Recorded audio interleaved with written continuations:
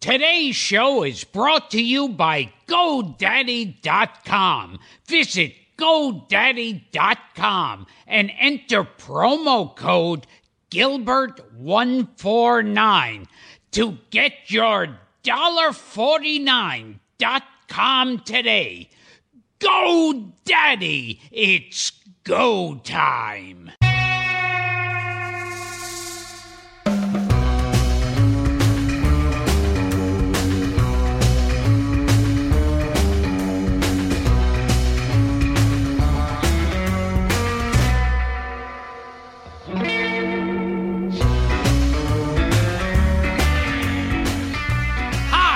Gilbert Gottfried with my co-host Frank Santopadre, and this is Gilbert Gottfried's Amazing Colossal Podcast. Today, a legendary singer and actor who's worked with Bob Hope, Bing Crosby, Groucho Marx, Jackie Gleason, John Wayne, Lucille Ball, and Jack Benny, just to name a few. My fellow teen idol, Frankie Avalon. Xero, spelled Xero, is the online accounting software and platform for your small business. With Xero, it doesn't matter if your small business is brick and mortar or online. That's because Xero was born in the cloud and built in the cloud. That means that you can manage your accounting anytime, anywhere, from your Mac, PC, iOS, or Android device. Sign up for a free 30-day trial at Xero.com/podcast. To manage your invoicing and get paid faster. Get an instant view of your cash flow. Track your expenses on the go and manage your financial reports. You can even collaborate with your accountant or bookkeeper in real time whenever you like. Xero seamlessly integrates over 350 best-in-class business tools to process mobile payments, manage payroll, run your back office, and much, much more. It's no wonder over 370,000 customers in more than 180 countries use Xero. And you can too. Sign up for a free 30-day trial at Xero.com/podcast. That's Xero.com/podcast. And not only that, Xero randomly selects 5 people a month who have signed up to receive a mystery box of goodies. Xero Plus, from a company that already swears by Xero. Xero, beautiful accounting software. Our guest today went from trumpet player to a teen idol selling millions of records to sharing the big screen with Groucho Marx, Bob Hope, and John Wayne, not to mention Boris Karloff, Ernie Koufax, and Buster Keaton. Please welcome to the show the original teen idol, Frankie Avalon. Thank you. Why are you yelling? But a good yell, though. I gotta say that. Well, thank you very much. It's really nice to be with you and Frank and kind of talk about things that have been part of my life, I guess. Now, we have something in common, both being teen idols. But how did it happen for you? Actually, it happened. I was with a band. I was a trumpet player. I started as a trumpet player. And I was with a band called Rocco and his Saints. And I played trumpet. And we used to play this one place in Jersey, right outside of Philadelphia, called Murray's Inn. And people kind of would come up to the stage and say, hey, Frankie, can you play this? Hey, Frankie, can you play that? And Frankie, can you sing this? Frankie, can you sing that? And finally, Rocco, who was the leader of the band, said to me, you got to start singing. I said, hey, you paid me as a trumpet player. That's what I do. He said, I'll give you an extra $5. I said, I'll do it. And that's how I really started. And, of course, a new record company came along, Chancellor Records, and they came in to see one of our shows there. We used to do 5 sets a night. We went down to Atlantic City, and we started playing these little clubs. They came in, and they signed our band. And we recorded. The first record we did was called Cupid Shot an Arrow, which I did the vocal on. And the other side was called Jivin' with the Saints. And it came out, and nothing really happened with it, except that they put me out there. He bought me a $12 suit, and they put me out there, and I started to go around the country doing these record hops and things, and kids started to say, how can we write to you? What's your fan club? How this? And all of a sudden, my manager at the time, Bob Marcucci, said, I think you got something these kids like. And that started it. And how did the big break come with Jackie Gleason? That happened, I was about 11 years old, and I went to see a movie called Young Man with the Horn, and I just fell in love with the sound of the trumpet, and I guess I related to the young boy who really grew up to be the best trumpet player in the world, and I related to that, and I came out of the movie. I was there all day. My mom used to pack a lunch. Movie. Yeah, Kirk Douglas, and pack a lunch, and I would stay there, and I watched the movie all day, and I came home, and I said to my dad, Dad, can you buy me a trumpet? He said, you want to play trumpet? Because he loved music, my father. I said, yeah. And he went to a pawn shop. He got me a horn, and I took the horn into my bedroom, and I didn't come out until I played my first song. That started it. But the way you met Gleason, Jackie Gleason. Oh, yeah. Well, what happened was Al Martino, who is from the neighborhood of South Philadelphia, was a big star at this time. Johnny Fontaine in The Godfather. Exactly, yeah. But he had this one song called Here in My Heart, which was number one around the world. And in the neighborhood, they were giving him a party for his success, and there was crowds all around, to these row homes and little streets in South Philadelphia there.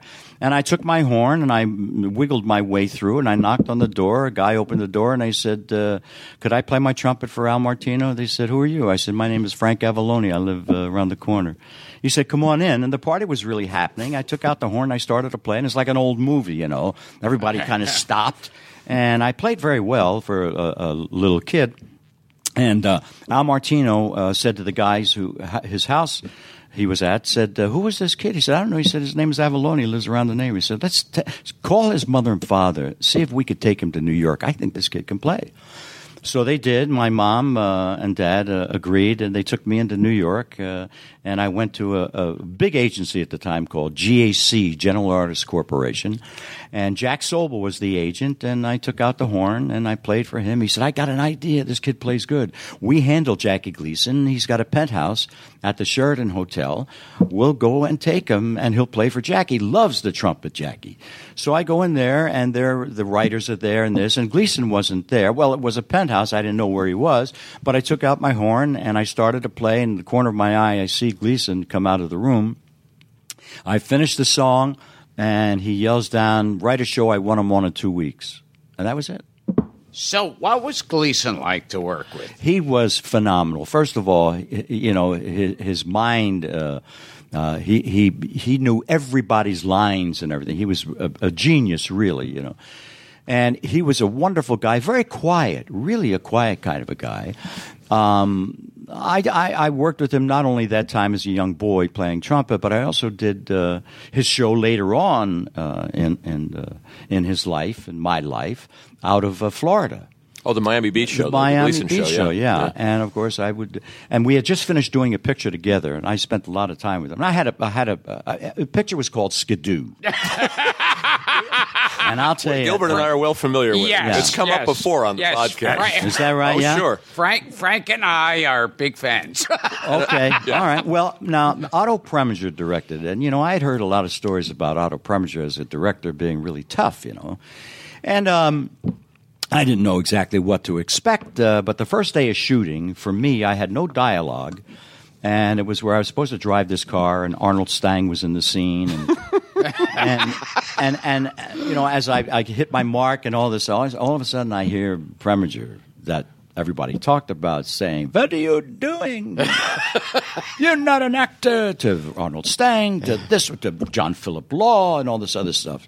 So now comes the second, third day of shooting, and we're up in San Francisco, and I've got a scene with Cesar Romero, Jackie Gleason, Carol Channing, and I've got a couple of lines, and Gleason says to me something, and he smacks me across the face, and Preminger said, well, "Go over and practice, the slap."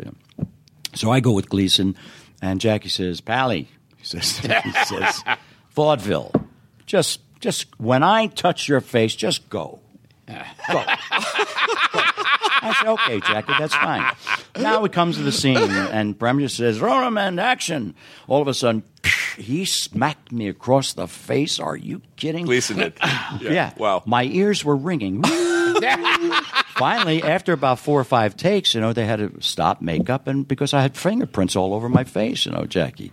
"Vaudeville," I said, "Jackie?" "Yeah, oh, yeah." Now we finished the picture, and I'm doing Jackie's show down in Miami, and I go into his dressing room. He says, "Have you seen the picture?" I said, "Yeah." He hadn't seen it yet. Yeah.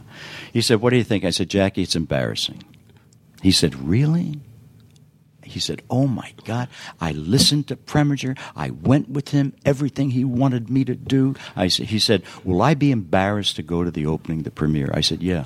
I really was that honest with him. Yeah. Because the picture, I thought, horrible. It's terrible. It's one of the great bad movies of all time. And we got a tremendous cult following for how bad I know. it is. Yeah. We had Leon Shamroy, who was the lighting director. He did all Marilyn Monroe pictures. I mean, we had the best. The cast, as you know. Sure. Everybody's in it. Fred Clark and Cesar Romero and Frank Gorshin.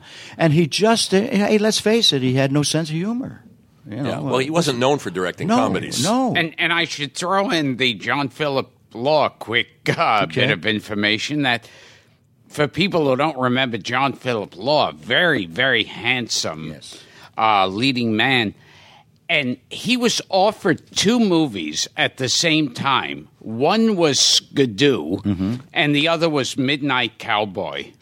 Wow. Yeah. What a choice, huh? Yeah. And I guess he felt, hey. Well, listen. Jackie Gleason and Groucho Marx. Right. And how about Otto Preminger? Right. These guys' credits were incredible. Sure.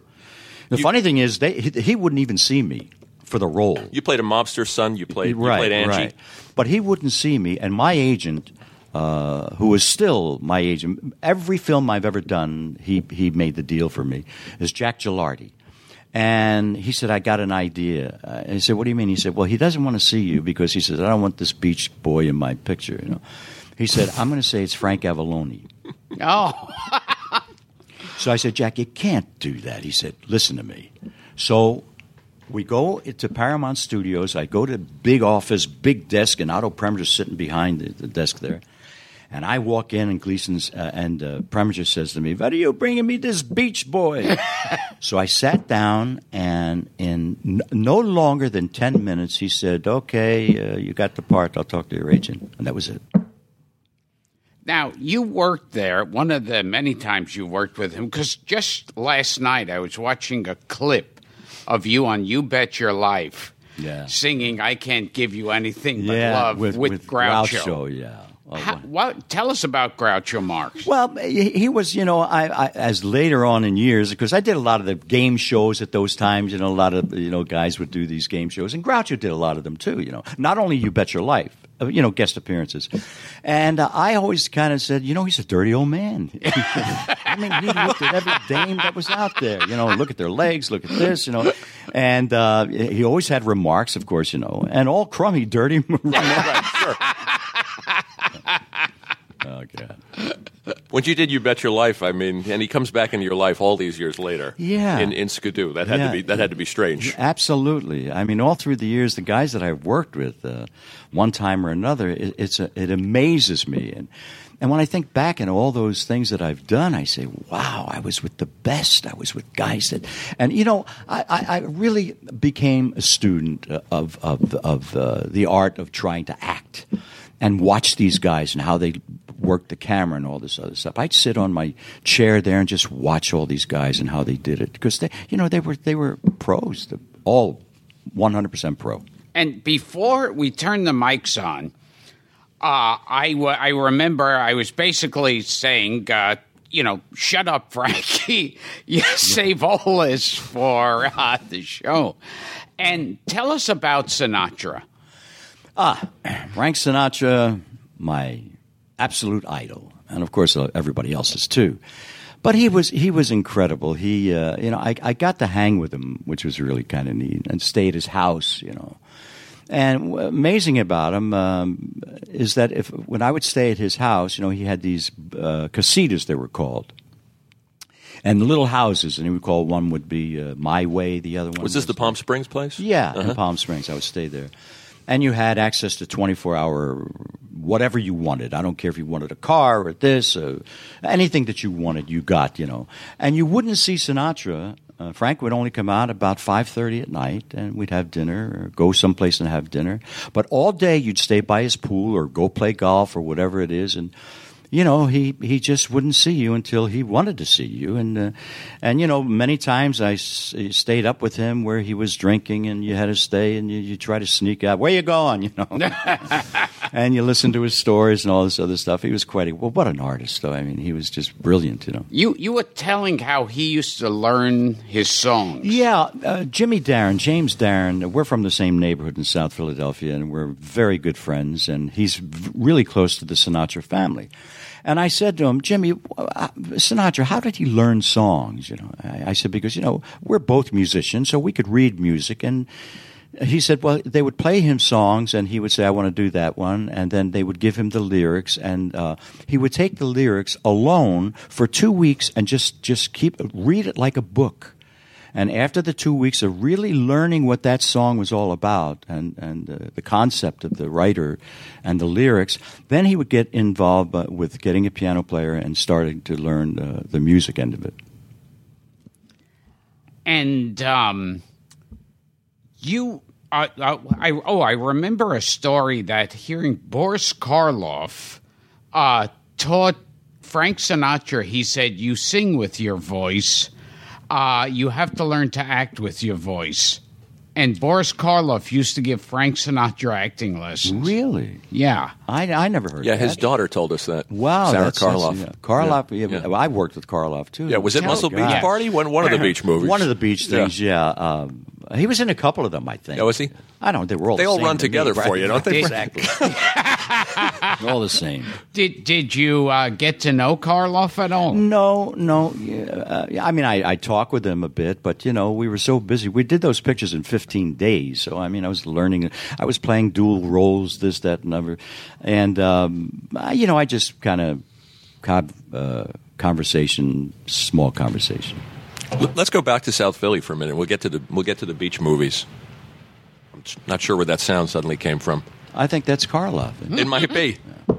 So many people came out of South Philly, where you're from, particularly singers. Eddie Fisher, Mario Lanza, Bobby Rydell, who we were talking about before we turned the mics on, Chubby Checker. Right. What do you attribute that to? Buddy Greco. Greco, Al Martino. Yeah, all of them. I don't know. I think, when you're from a neighborhood, all different kinds of ethnic groups, music, whether it be Jewish, Italian, black, whatever it may be, everybody sang, everybody liked music, and I think it was just the run of the time, I guess. Mm-hmm. Now, just recently, your co-star, Ned Funicello, passed away. Mm-hmm. And could you tell us some memories? I heard, unlike so many movie teams who hate each other off camera, you two actually loved each other. Well, when I first met Annette, before we even started doing films together, we were doing a show for Dick Clark at the Hollywood Bowl. And she was about 15. I was a little older than Annette. And I thought she was awfully cute. And I asked if I could give her a call and maybe take her on a date or something, And she gave me her number, and I called. And, of course, I had to go to the house and meet the mom and dad. And I took her to have a slice of pizza, and that was our first meeting. And then later on in years, they cast me to do Frankie in the first beach party. And I said, "Who's playing Dee Dee?" What was the character's name? They said Annette Funicello. I said, "Oh, great." And the first scene we did together, I said to the director, Bill Asher, I said, this is really going to be a lot of fun. And it was. And we had the best time. We made about 7, 8 pictures together, a lot of television together, and we never had an argument, never a disagreement. It was just a wonderful friendship. And it's a shame that she had this disease that was so debilitating, and it was a terrible life for her, really. Mm-hmm. And it's funny, like Disney always had a habit of finding these cute girls who would later on become objects of lust to any boy out there. Yeah. Like Miley Cyrus and Selena Gomez and all those. And it's like I don't think she was trying to be a sex symbol. Never. But everyone noticed she was developing each movie. Quickly. And largely.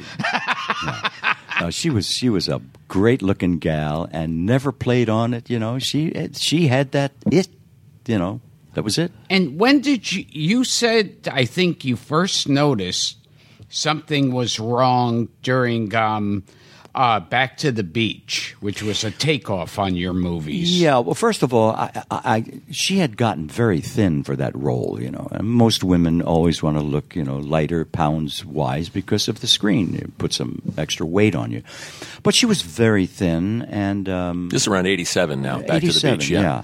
And, she did very well. She's very good in that picture. And we had finished shooting, but we had to do a lot of promo stuff. So we would go and do some things in front of the camera, promoting our film and the cue cards. And she couldn't see. And finally, she was stumbling around when we were shooting on the beach, and I said, we don't have our sand legs anymore, whatever it was. And finally, she went and went to an optometrist for her eyes, and that's when she was diagnosed with MS. And then we went on the road, and her husband said to me, he said, he used to call me Little Buddy. He'd say, "Hey, Little Buddy, can I meet you a little earlier?" Because we were rehearsing, putting our show together for the road theaters. And I said, "Sure." So I got there about an hour earlier than our call time to rehearse. And he sat down. He said, "I want to tell you something. I want you to be very quiet about this. I don't want you to say anything, not even to her. But she has a disease, MS." And I went, "What?" And that was it. Mm-hmm. You guys are a great team, such great chemistry and such energy. And she was saying before, she was a very vibrant performer, very lively. Yeah, terrific gal. And also, what's so funny about that movie, Back to the Beach, is it's you and Annette like poking fun at yourself. Right. Well, yeah, they sort of took the Brady Bunch movie approach where they did a parody of the beach movies. Right, yeah. I love when you're using the kid's head as a battering ram. Right. Funny scene. And everybody turned up in that. I mean, Don Adams is in it, and Bob Denver, and Alan Hale, and Pee-wee. They all. Pee-wee loved our original films. Yeah. And when we had asked him to do it, because he was very hot at the time with the Playhouse. Sure. And he came on, and we just loved him. He's a wonderful guy, talented guy, and it was a great scene in there.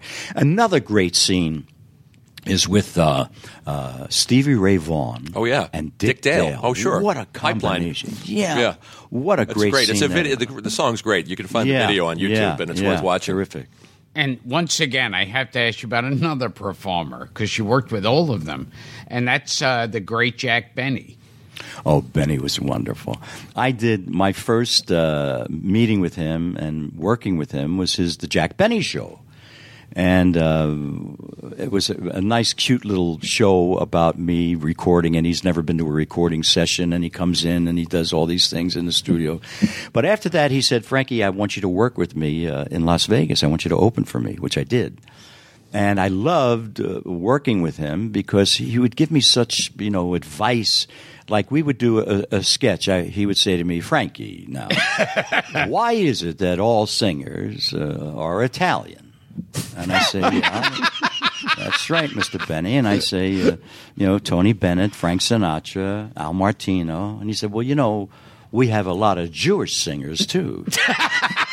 So I'd say, okay. And he'd say, well, like Tony Martin, Sammy Davis Jr.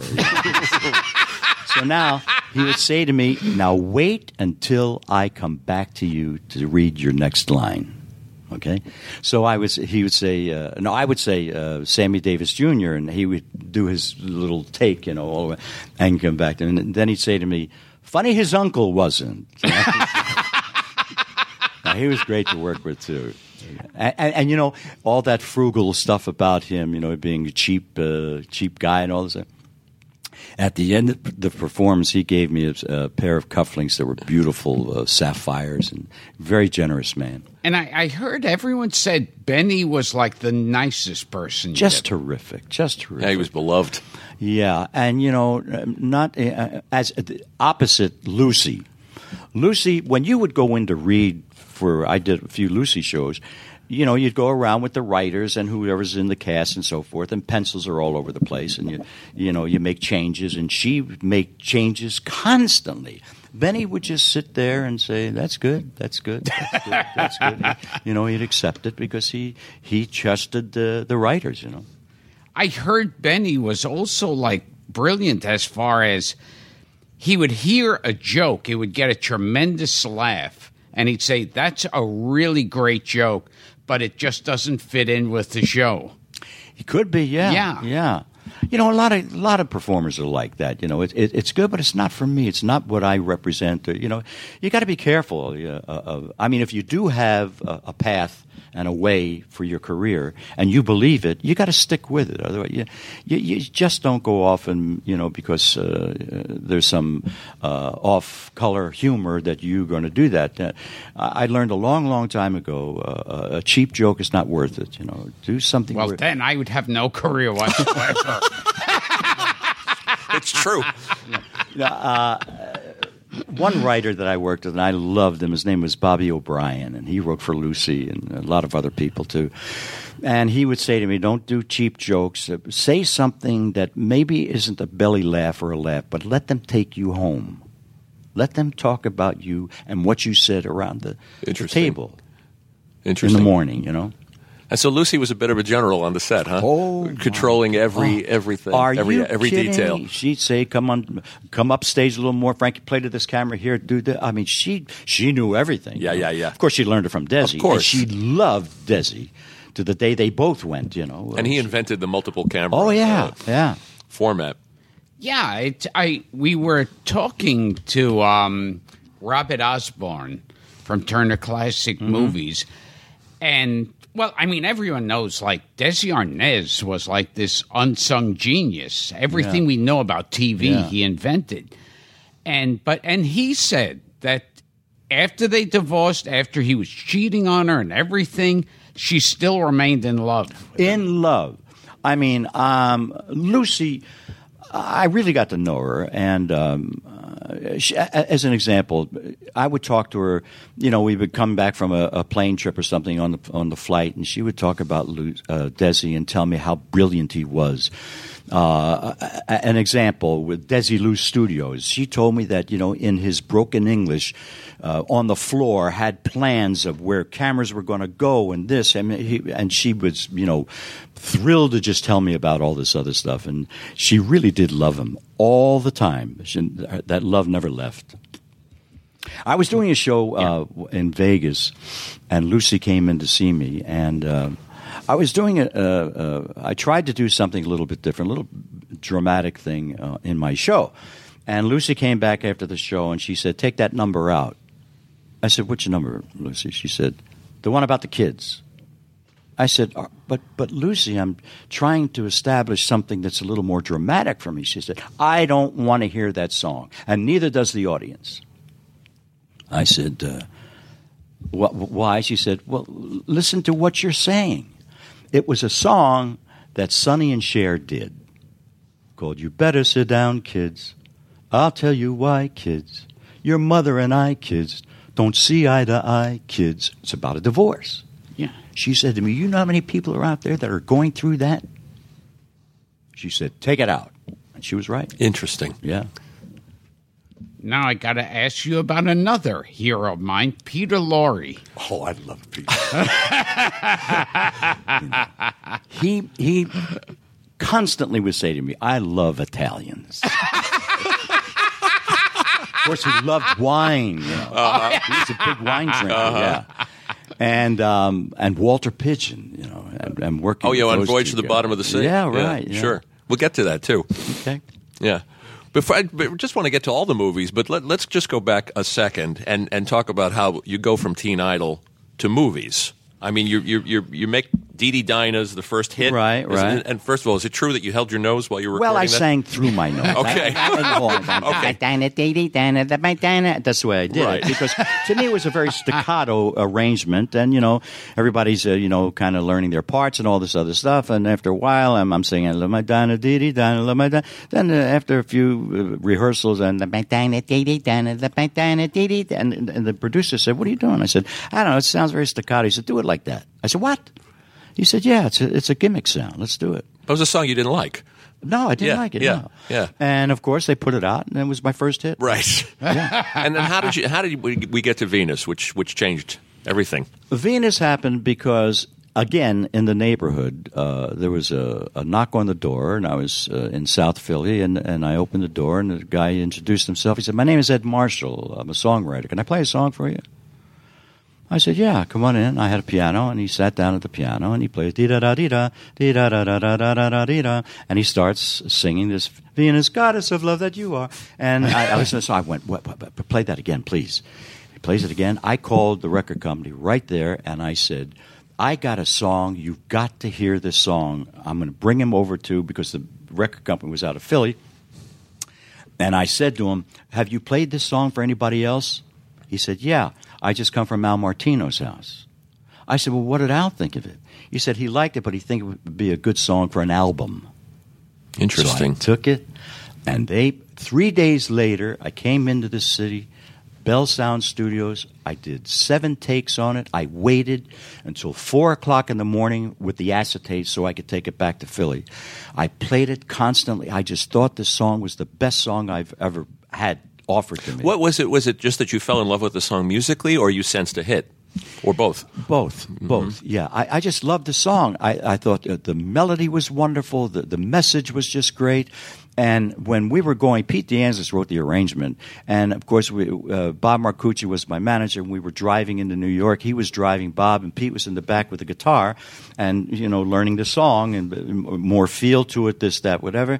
And he said, "Wait till you hear the arrangement." I said, Pete, but what do you mean wait till I hear the arrangement? I said, you haven't heard it. He said, yeah, I wrote it. I said, but you haven't heard it yet. He said, I got it in my head. It's great. Yeah. And we went into the studio, and it was just magic. And how many records did Venus sell? A lot. Oh, I wish I got paid for as many as it Yeah, sold. I'll bet. And that's the Teen Idol thing. Basically, starts to happen at that point. No, before that. Before Venus. Yeah. Okay. As a matter of fact, I'll never forget calling Dick Clark on the show live, the American Bandstand, and he said, Frankie, you got anything new coming out? I said, I've got a song coming out, Dick, and I think I love this song, and I hope that the kids like it too. And he said, what's the name of it? I said, it's called Venus. And now, what was happening with that movie, The Idol Maker?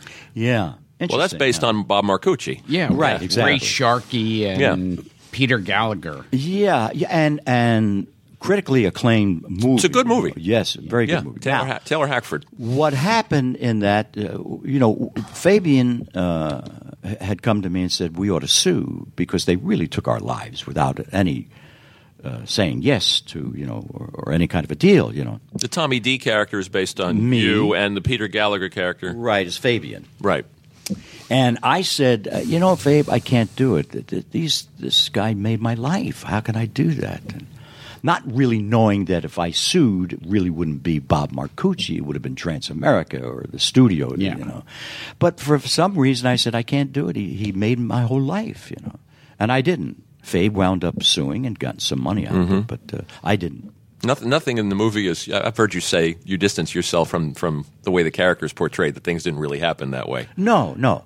They made me a pill popping kind of a guy, and I wasn't. I was a working trumpet player. Right. And do you remember the song from the movie? I don't. I haven't seen it in years.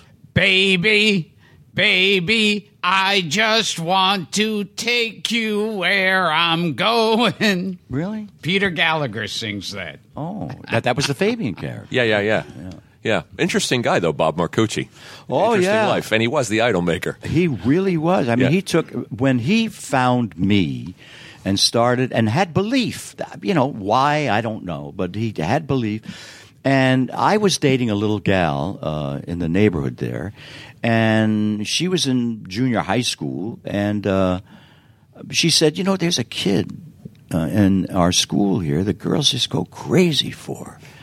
And I said, what's his name? She said, Fabian. I said, Fabian. All of a sudden, all I know is that Bob Marcucci found him in the neighborhood. His father had a heart attack. Oh, and there's an ambulance parked on the street? Yeah. Yes. Yeah. It's a strange story. Yeah, and Fabian is standing outside waiting for the ambulance or whatever, and Bob Marcucci sees this good-looking kid because he was a combination of Elvis and Ricky Nelson, good-looking boy. And Bob signed him and started it. He made no musical background whatsoever. No, just no. a kid sitting on a stoop. Right. On a street. But you know what? He Fabe all through his career, and even to this day, because we do a show called Golden Boys, and it's Bobby Rydell and Fabian and myself, three guys from the neighborhood, and he's still as popular as ever. He had a quality that people just loved. He says, I'm not the greatest singer, but he does a great job on stage. They love him. They stand when he finishes his set on the. He had a big show. career. Yeah. So Why was a hit, and Venus was a hit, and Dee Dee Dinah was a hit, and you're getting mail, lots of mail. 12,000 pieces like a week or something like that. Yeah. Right. But what's interesting about the song Why? That's the last number one song that ended the decade of the 50s. It was December 31st. It was number one. Interesting. 1959. So with the 12,000 pieces of fan mail a week, Yeah. the studios come calling, and That's what happened. yeah. Warner Brothers says, hey, this kid, he's got a following. Let's get him in with a major star, and he'll bring in some young people. Did it have something to do with the fact that Elvis was doing movies at that point? And they Probably. thought, yeah. Probably. And I went in and I did my first picture called Guns of the Timberland with Alan Ladd. That's great. Yeah. Jeannie Crane, Gilbert Rowland. And, it started my whole... And it was the first movie that was written and produced by Aaron Spelling. Interesting. Yeah. Who was a young producer who Yeah. hadn't done anything to that point. Right. Now, jumping up ahead, how did you get that part in Grease? That's really something. First of all, I had seen Grease here on Broadway. I did a promotion. I was playing the Copacabana, which was like the spot to play. And they had asked me to do this promotional thing, a marketing thing, a tie-in. And I went to the theater, wherever the theater was playing at. And I met the cast at the time, and I watched the play, and years went by, 3, 4, 5 years, whatever. And I was playing golf at Lakeside Country Club, and I come off the first 9. I went in to get some cold drink, and my manager was there, and he says, I got the script, Paramount wants you for this picture. I said, what is it? He said, it's called Grease. I said, what role? He said, Teen Angel. I said, forget it. And I went and I played the back 9. I come back in, and he's still there. He says, they will not accept no. They said, at least would you please come in and talk with them? I said, all right. So I go to Paramount, and we're sitting around the table with Alan Carr, the producer, and Stigwood, and the director, Randall Kleiser. And he says to me, why don't you want to do this? I said, listen, fellas, I love the show. It was great. But, the character of Teen Angel is an extension of Elvis. And I'm not that. I've got a style that I sing. And in the play, he's all in black and long sideburns. They said, we'll change it. we want you for this role. So they changed it, and I got by a piano, and I did my rendition of the song. They put it all in white. I'm all in white and all this other stuff. 6 days rehearsal on the sound stage and 2 days of shooting a 5-minute song, So they really took time with it. And, I didn't think anything of it, I did 4 takes on it. And you were concerned that they were going to make you look like a joke. Very much so. I said, look, I don't want to be treated and handled like, when I come on this screen that, this is a joke, Well, the thing that just thrilled me to death was when they previewed the screening in Hawaii, believe it or not. The writer, I can't remember her name, but a very big writer, wrote the article and review of the picture and said, when Frankie Avalon comes on the screen, there's a yell. When Frankie Avalon leaves the screen, there's an applause.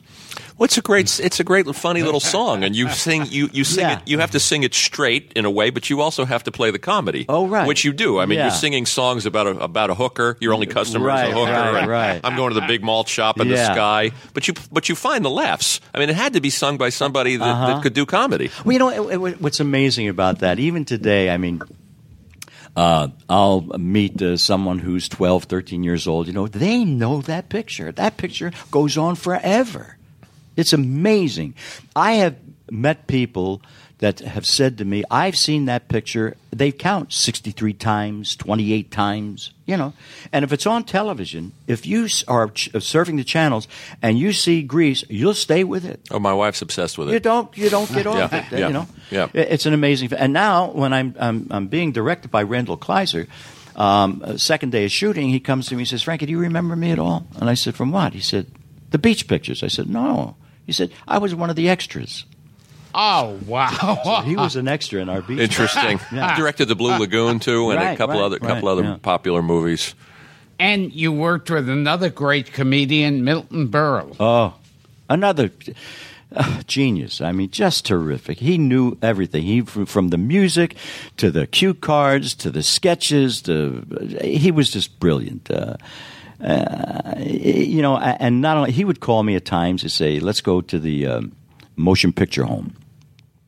He was really an advocate of doing shows, and you'd go in there, and I would see Larry Fine of the Three Stooges, who had a stroke, and and I would do in those days. I was not only playing the trumpet, but I was doing a lot of impressions. I would do. And what impressions did you do? I did all of them, and I ended up doing. Which we can't let you get away with this. The one that I would do, and I learned step for step the Cagney dance in Yankee Doodle Dandy. And my whole bit was the fact that it would play da da da da da da da da da Hollywood, and my piano player would start playing boom boom boom boom boom boom boom, and he would say, and I would say, but actors have to make auditions and to get the part, and he would say okay, and I would step back, and he would say, Mr. Wayne, Mr. John Wayne, and I would do the walk, and I'd say, well, what do you want, kid? He'd say, are you ready to do your part? Well, you're damn right I am. And I would do Wayne, I would do this one, that one, and at the end I would do, I'm a Yankee Doodle Dandy, and then I learned how to do the dance, and I would finish the dance, and it was, all right, I'm a Yankee Doodle guy. So I would do that, and... I got to twist your arm, and what was some more of the voices? Who would I do? But these were mostly visual things. Yes, I would do Dracula. Oh, good great. evening, welcome. I can play the part. I don't know. Gilbert does a little Dracula himself. Dude, let me hear it. Okay, got to drink some water. Look at dueling vampires here. Listen to them, children of the night. They are. What music they make.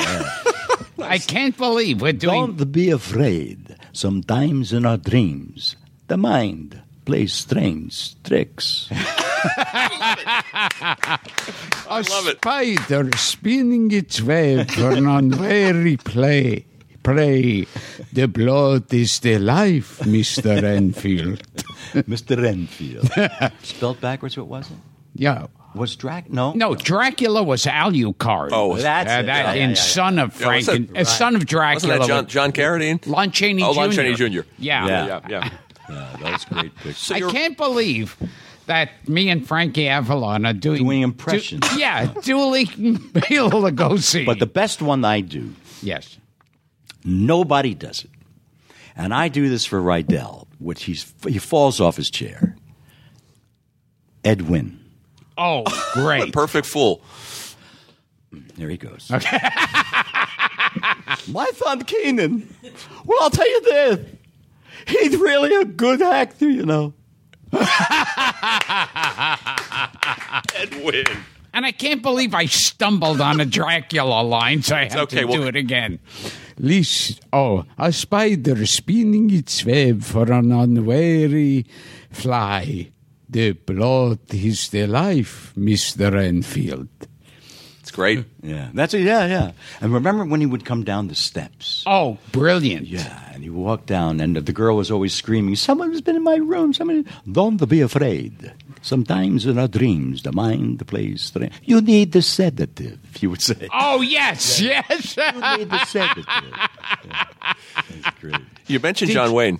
Go ahead, Gil. Oh, did you ever work with Lugosi? No, he was gone by then, yeah.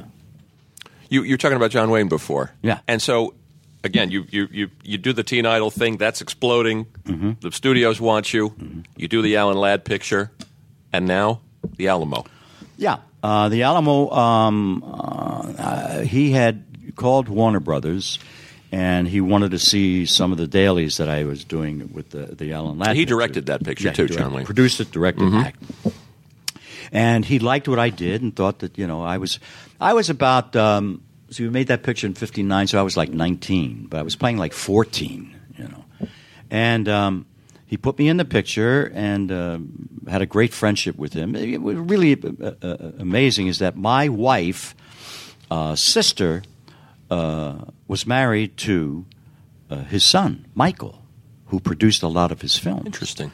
So I really got to know the family, and of course, working with the Duke, he was tough, boy. He was.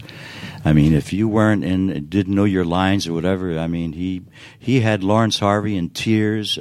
The only guy he didn't fool with was Richard Widmark, because Widmark was such a pro, They were good to you, I heard you say. Just terrific. Yeah, just what terrific. was Richard Widmark like in person? You know what? He was a very quiet man. He really only hung out with me and the two guys that I brought with me. Because, I never wanted to leave the neighborhood. I felt very comfortable with Hucklebuck, which was a guy that I grew up with.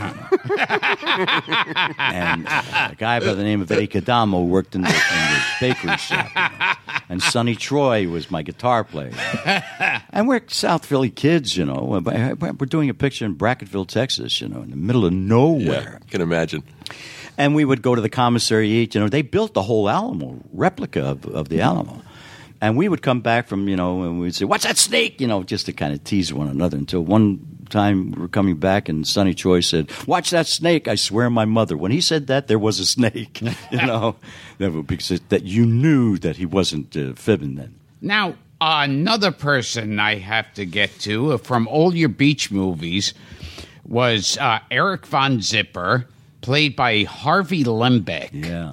Now, can you tell us about Harvey? Yeah, well, I first met Harvey. I worked with Harvey in a picture that I did over at Columbia called Sail a Crooked Ship with Ernie Kovacs and Robert Wagner. Yeah, we have to ask you about Ernie Kovacs, too. Yeah, and he was in the picture. And then finally, when we started to do our first beach party picture, he had been around and as a comedy actor, as a serious as Style Like 17. But what was interesting about him was he created that character. It wasn't written like that. He took all of those kids that were the rats, Von Zipper and his rats. Mm-hmm. And while we'd be shooting some scene, whatever, he'd be in the other part of a sound stage, whatever, putting all those things together, all those "you stupids," give him the finger and all this. He did all that himself. So he created that character, which became very important in all of our pictures. He was a great guy. I'll never forget, we were shooting some of the pictures, and he would come in and he'd say, and he was also an acting teacher, comedy. And he would come in, he'd say, Jesus, I got this kid that is just the funniest. What a talent, what a talent, what a talent. Kept raving about him. Finally, it wound up to be Ritter. John Ritter. John Ritter. He said, this kid does pratfalls, he's funny faces, that he just raved about him. Of course, John Ritter became a major, major actor. Yeah, I did Comedy. 2 movies. Yeah, Yeah, both not only Problem but Child. television. John Ritter, with the Three's Company and all that stuff. Another comedian that I have to ask you about is Don Rickles. Oh, I love Don. Don was so thrilled to get into the movies. He did one picture. It was called the one with Clark Gable. Oh, Run Silent, Run Deep. Yeah. And he tells a great story about he had one line and there's some and Gable turns to him and says, I'm going to tell you, and Rickles was supposed to say something. He went like this. But Rickles, geez, I loved working with him. And his mother, I just loved his mother, Etta. She used to make me the best sandwiches, chicken liver sandwiches. He'd bring them on the set, and well, we had a lot of good times together. Rickles' mother would prepare lunch for him and you? Yeah, in a brown bag, Yeah. And, for 12 to 14 hours a day, there were nothing but laughs. I mean, he never stopped, and he was just on all the time. There were a lot of great comics in those pictures, the beach pictures. And I heard Rickles was very close to his mother. Oh, Etta, absolutely, yeah. And, he would do an impression of his mother. She adored him, and he loved her, and it was great. I'd go to he lived in an apartment at the time. I took him to play golf one time. I took him to Lakeside. He figures, And in those days, they had these anti-Semitic clubs, and I take him in. And he says, I'm the Jew. In the clubhouse, he would yell all over the place, funny guy. Jesse White, Buddy Hackett, Maury Amsterdam, Paul Lynn, Harvey Lembeck we talked about, and Buster Keaton. I mean, there were so many great comics in the beach movies. We'd sit around the set with Buster Keaton. Mike, can you imagine it? He would tell us stories how he started his own studio. Sure. He thought up all of the gags, the things, the comedy routines, and wrote everything, and how he lost everything and was really broke, and doing our pictures and loved to do movies, and wanted to do his own little pratfalls and off the chairs and things, Wasn't that how he got the nickname Buster? Because as a child actor, he was Houdini. That's right.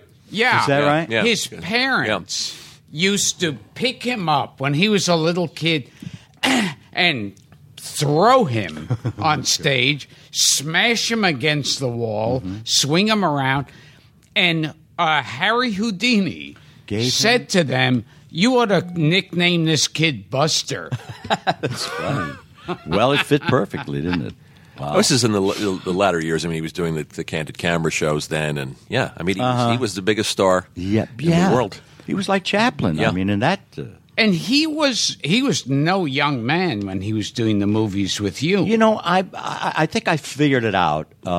He must have been about 65. And he was doing pratfalls and everything.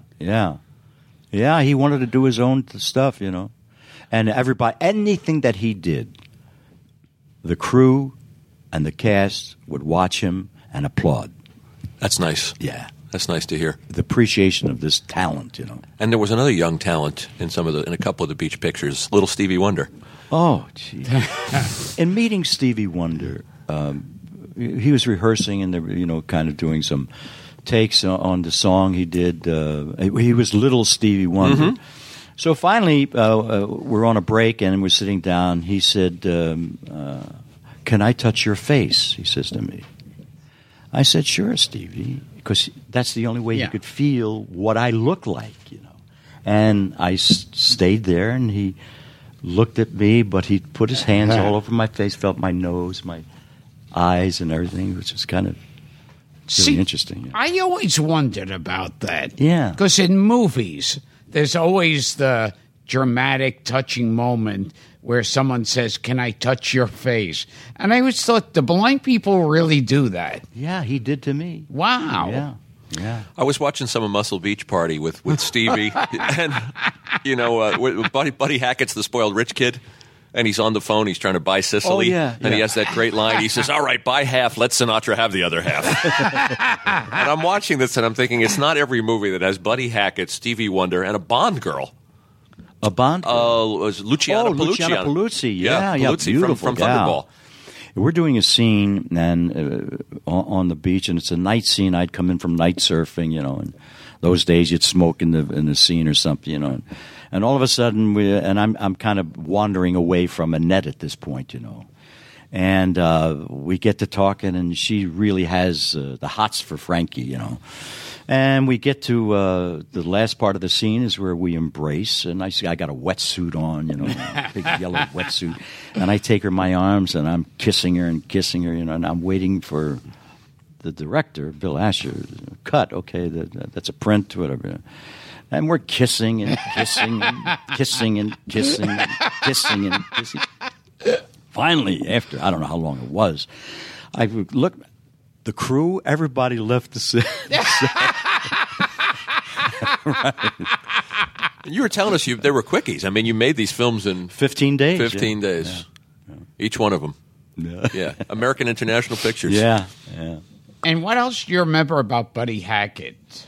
Well, I felt as though Buddy Hackett and Don Rickles were really in competition with one another. Oh, yeah. On the set, Who tried to be funnier, And, they were both very funny guys, But they got along well, and Buddy was a little nuts. Yeah, we've had other guests tell us that. Yeah. Oh, yeah. Yeah. Oh, yeah. I mean, I remember one thing. I'd come into work, and I was doing a picture too at the same time. I was doing a picture called Sergeant Deadhead, and I was commuting from Las Vegas. I was playing at the Sands. I was under contract at the Sands at the time. And Sammy Davis said to me, "You're doing a picture and doing this?" He said, "I got the answer for you." He said, "Here's what you do," because I would fly in after a day's shoot, and be on stage by 8:15, opening because I was the singer for like Alan King or somebody like that.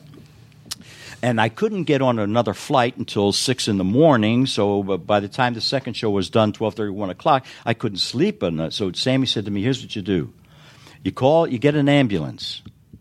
He said, "And after your second show, get in the ambulance. It'll be air-conditioned. You get on the cot there, and you tell the driver 6 to 7 hours, and you sleep. You get to the studio, you shower, and you do your day's work." And I did, and it worked for me. It was really a great suggestion Sammy gave me, Now, Gilbert owns a strange item in his house. He has a life mask of Vincent Price. So we have to ask you about Vincent Price. Yeah, and, I have life masks of Vincent Price, Bela Lugosi, and Lon Chaney Jr. Wow, what a trio, huh? And you worked with Vincent Price on Dr. Goldfoot and the Bikini Machine? Yeah. What a gentleman. What a gentleman. And again, a pro. And, a connoisseur of wines, paintings, and a brilliant man. Just sit down and listen to him tell stories or talk, was just a thrill for me, He was very nice man. Does it ever occur to you you're on the set of these movies and I'm here with Vincent Price and Dr. Goldfoot and the Bikini Machine? You're thinking, I'm a trumpet player. I'm a serious musician. Right. Exactly, yeah. How did I get here? I don't know. I just went along with everything. It just amazes me, Gilbert, you get in front of audiences. You play in front of 50,000, 75,000 people, 1 million people, 100 million people, and you just don't think of it. Yeah, you're scared, you're shaking, but you ain't showing it. That's what we do.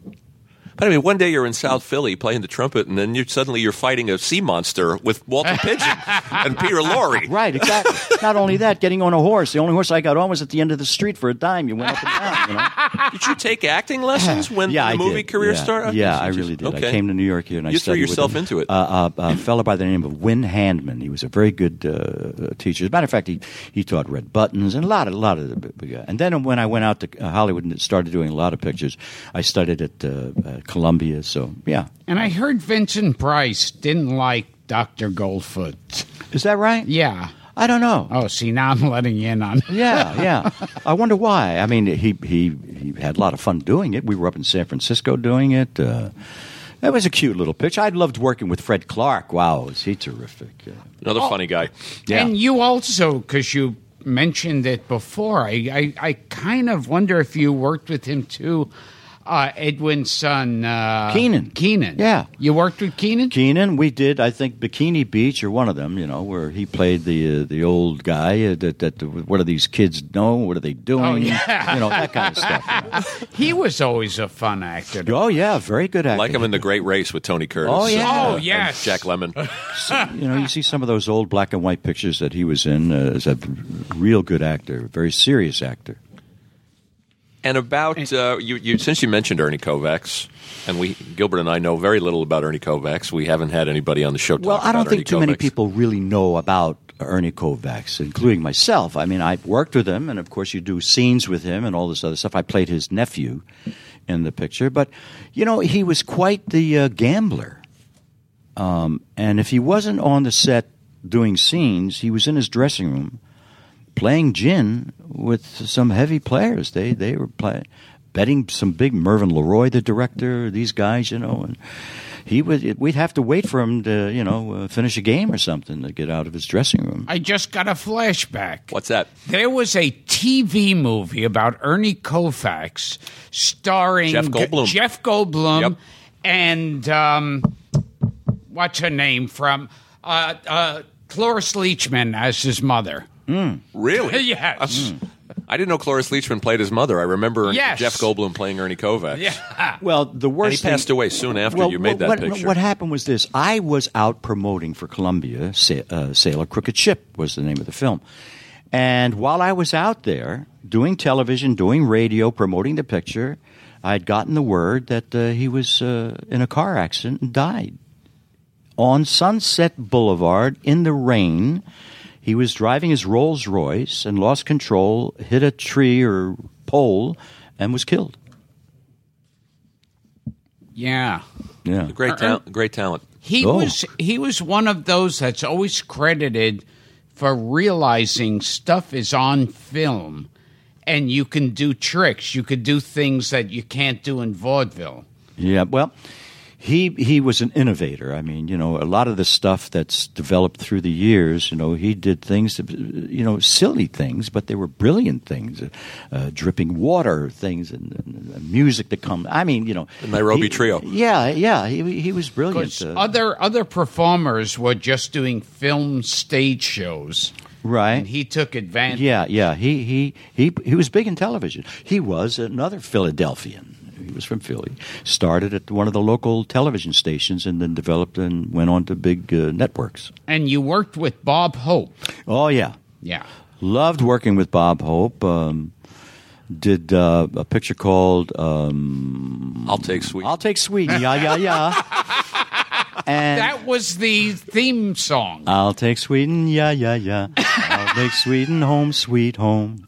Yeah, but he was a great guy. And when we did that picture, what really was neat about him that I think about, first day of shooting, everybody's uptight. I don't care who you are, what you are. But, you're in the makeup room and you're getting made up. And I was getting made up and Hope walked in and next chair over, he's getting made up. He talks to everybody, he tells a joke, this and that. And he looks over to me, and then he says, Jesus, I'm really nervous today. I just the first day I get so nervous. He was trying to relax me and who else, But he wasn't nervous. Come on, he was Bob Hope, And every shot that we did, the opening day of day's work, he would get in front of the crew and tell at least 2 to 3 jokes, and then start shooting. Oh, wow. Yeah. Now, I have to get to this because I get to this on just about every one of my podcasts. Mm-hmm. You worked with Cesar Romero. Yeah. Okay. Yes. A few times. Watch it, Frankie. Okay. Here's the story I heard about Cesar Romero, legendary song and dance man and Latin lover, that in person he was gay. And to quote Jerry Seinfeld, not that there's anything wrong with that. But I heard, the story that I heard was that he would gather like these young boy toys around him, and he'd pull down his pants and underwear and have them all fling orange wedges at his ass. I wish you could see Frankie Avalon's face, folks. Now, I wish we are you wish we making were, that up? I wish we were on videotape. He asked Adam West the same question. The only argument I've gotten, some people say it was tangerine wedge. We want to get that you know right. what? I've never heard that. Honestly, I worked with him. I did Sergeant Deadhead. I did, I don't know how many pictures with him. Skidoo. 3 or 4, Skidoo. Yeah.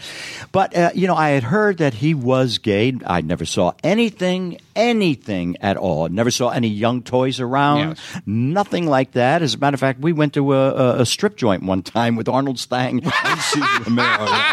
So You buried the lead, Frankie. Yeah. A strip joint with Cesar Romero and Arnold Stang. But is it true that half of the budget of that movie went to buying citrus fruit?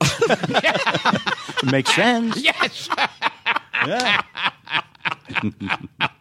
Tell us a little bit about your part in Casino and working with Scorsese and De Niro. That had to be. Well, what happened was this. It was a weekend. It was like a Friday or Saturday, and I was at home with my wife and kids, and the phone rings, and my wife comes over to me. She said, "It's for you. It's a Bobby De Niro." She didn't know. She figures it's a guy from South Philly. It's Bobby De Niro.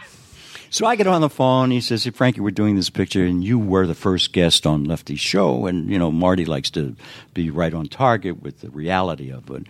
He said, "Would you come in and do that scene that you did? Because we have the tape of it when you first did it." I said, "When you want me to do it?" He said, "How's Monday?" I said, "I'm off." So I flew in, and I sat with Marty Scorsese, and I looked at the film, and word for word, I did exactly what I did on the Lefty show. Ace Rothstein was based Right. on. Yeah, right. And De Niro, very much into his character. I mean, when we were shooting all day, it took us about 12 hours, and Pesci and I have been friends for a long time, and Pesci was waiting for me so we can get some meatballs at Joe Pig's place. So as I'm working with De Niro, he's very much in the camera. He says, "Frankie, there's cameras all over. Marty's got cameras up there, this, that, whatever." So he's filming us from all angles. And I said, "Okay." So all he wanted to talk to me about was, "How's Annette Funicello?" Bob, yeah, she's great. Cut. Is she still married? Or, all he wanted to know was Annette. He must have been a fan of hers. He must have been. Yeah. Yeah. Or just a fan of the Mouseketeers. Probably, yeah. Yeah. Can you do an imitation of either Martin Scorsese or Robert? No, I can't. No, can you? No, I sometimes I do Martin Scorsese. The man does But I'll Cagney say- and Lugosi. Isn't that enough for you? Yes. And can Ed win? Ed Wynn, yeah. Frankie, have you written a memoir? You've got to write a memoir. You've got to write a book. So many stories. Oh, God, I can go on forever, ever. Yeah. Has it occurred to you? Have you thought about it? At times, yeah. There's so many different aspects of, thank God, a long-lasting career, We talk about movies. Sure, but I think even people would be fascinated by the Idolmaker stuff and that all whole that stuff. Yeah. And I think you're mentioned, if I'm pronouncing it, I can't even say pronunciating it correctly, that you're mentioned in the Wu-Tang Clan. You got it. Yes. What? Wu-Tang Clan. What's that? It's a hip hop rap group that mentions you in one of their lyrics. Oh, really? Yeah. Yes. I mean, that shows how you're still relevant. Well, good. Today, I like you that. are. Yeah. Well, that's very nice. I mean, I'm a guy that I don't watch much television. I go to a movie now and then or whatever. You did American Idol a couple of years ago. Yeah, that was fun. Yeah. But we'll go out. My wife and I will be out, and there'll be somebody, and she'll say to me, "You know who that is?" I said, "No, I don't." She said, "That's a big star." I said, "I don't know. I'm sorry." And they'll come over to me. "Hi, Frankie. How are you? I'm a fan or this or that, whatever." It's really nice. But I don't know a lot of the people today. It's been a journey, though, Frank, huh? From crashing a party at Al Martino's house all the to way, working with Keaton and I know. Lucy and John Wayne and Groucho and Keaton and I said Buster Keaton and Bing Crosby I mean, do you pinch yourself? Oh God, yeah. I mean, just in awe of these people. To work with Bing Crosby. Yeah. Wow, what a thrill that was. And you want to talk about a master. We had been, he had a television show, and I was with Vicky Carr. We were playing Young Marrieds. And after one of the takes that we did, one of the producers came over and said, Bing, we got to do this PS spot, public service announcement there. And they had the cue cards, and he said, okay, let me see it. And they put up the cue cards and the camera on the side of the camera, and he went, okay, take him away. Hi, Bing Crosby here. Well, now, I want to tell you this. And he started to do word for word. I'm saying, look at. So I said, Bing, you looked at it once, and you just did the whole thing. He said, well, when you get to be doing as long as I am, you'll do the same thing. Not really. Wow. And he does Bing, too. And there's one other actor I had to bring up who's known primarily. Another actor who's known primarily as Jerry Seinfeld's Uncle Leo, and that's this actor Len Lesser. I don't know if you remember him at all. Oh, yeah, I think he was in a couple of the beach pictures. Yes. You know what? I do remember him. He was a neat guy. He's in Kelly's Heroes, a Clint Eastwood picture. He's pretty prominent in that picture. Yeah, but he was in a picture we did called Fireball 500. That's right. I played Dave Owens, the Fireball, whatever it was. And he was in that picture, yeah. I remember him, yeah. You know who was another wild guy actor? Timothy Carey. Oh, sure. Yes. Oh, I'll tell you. From the Wild One. Yeah. And the one with Kirk Douglas, the World War I movie. Oh, Paths of Glory. Paths of Glory. Boy, right. you know your pictures, don't you? Well, I Frank? researched the guests. Wow. Convicts 4 with Ben Gazzara. That's right. He was in. But what was the one where the roach was? Wasn't that where he was in the jail cell and he smacked the roach? Yeah, I'm trying to think of which one that was. Yeah, very odd looking. Strange guy. Yeah, strange guy. And we were doing one scene in one of the beach things, and he played South Dakota Slim, Minnesota Fats, South Dakota Slim. And he, come on, Bobby. And we were doing this one scene, and Bill Astor, our director.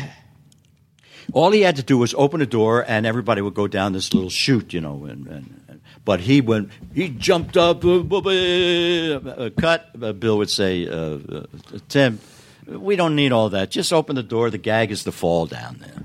But he will, okay, and action. He wouldn't. He had to let him go. And it really made the scene, I think, because he stuck to his guns there. Yeah, then Brando used him again in One-Eyed Jacks, the one picture he directed. Good actor. He would come in and tell us strange stories about his wife having a baby, and he delivered the baby and bit off the umbilical cord, and I mean, it's really. Well, this has been Gilbert Gottfried's Amazing Colossal Podcast with my co-host Frank Santopadre, and I'm Gilbert Gottfried thanking my fellow teen idol. Frank, is there anything you want to plug before we run off? No, let me see. What am I? No, I'm with the Golden Boys, Dick Fox's Golden Boys, and it's Bobby Rydell and Fabian and myself, and we do about 15, 20 concerts a year, and I'm still out there myself. I still do that. I've got a book coming out, not about my memoirs or any of that, but it's a cookbook because I love to cook, and it's for St. Martin's Publications, so that'll be out pretty soon. Oh, and you told me that former teen idol Bobby Rydell does an imitation of me? Loves you, does lines, jokes, and everything, and he's perfect. You got to have him on the show. I have to. Well, just I got to hear that. Yeah. I got to hear Bobby Rydell and do Gilbert. I'll tell you, one of the most talented guys, funny guys. I mean, he does it all. I just love Bobby Rydell. He's a real dear friend. It's been great, Frank. Thanks for thanks, it. Frank. Been great. And thanks, Gilbert. Still handsome. Still. And versatile. Yeah. And a guy who can challenge me to a Lugosi imitation. And he confirmed the Cesar Romero story. Right. Yes, he was there. Frankie Avalon was there when Cesar Romero had orange wedges flung at his ass. He was there, ladies and gentlemen. Thank you, Thank you, Gilbert. Frankie Thank you, Frank, for Avalon. having me. I enjoyed it. Thank you.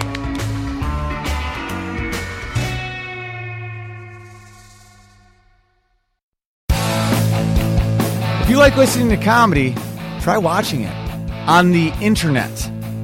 The folks behind the Sideshow Network have launched a new YouTube channel called Wait For It.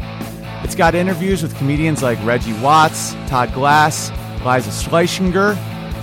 I've been friends with her for 10 years. One of the funniest people out there, and I still have a hard time with the last name, Liza. Our very own Owen Benjamin, that's me, takes you on a musical journey down internet rabbit holes and much more. You don't have to wait any longer. Just go to youtube.com/waitforitcomedy. There's no need to wait for it anymore because it's here and it's funny. And I love you. A few days ago, Brooke Tudine posted an inspirational quote on her wall that got 17 likes and 3 comments. Thumbs up, Brooke. Geico also wants to make a comment. In just 15 minutes, you could save hundreds of dollars on your car insurance by switching to Geico. And nothing says inspiration better than saving money. Well, except for those posters that say things like teamwork, excellence, and make it happen. Hashtag keep climbing. Hashtag savings. Geico. 15 minutes could save you 15% or more on car insurance.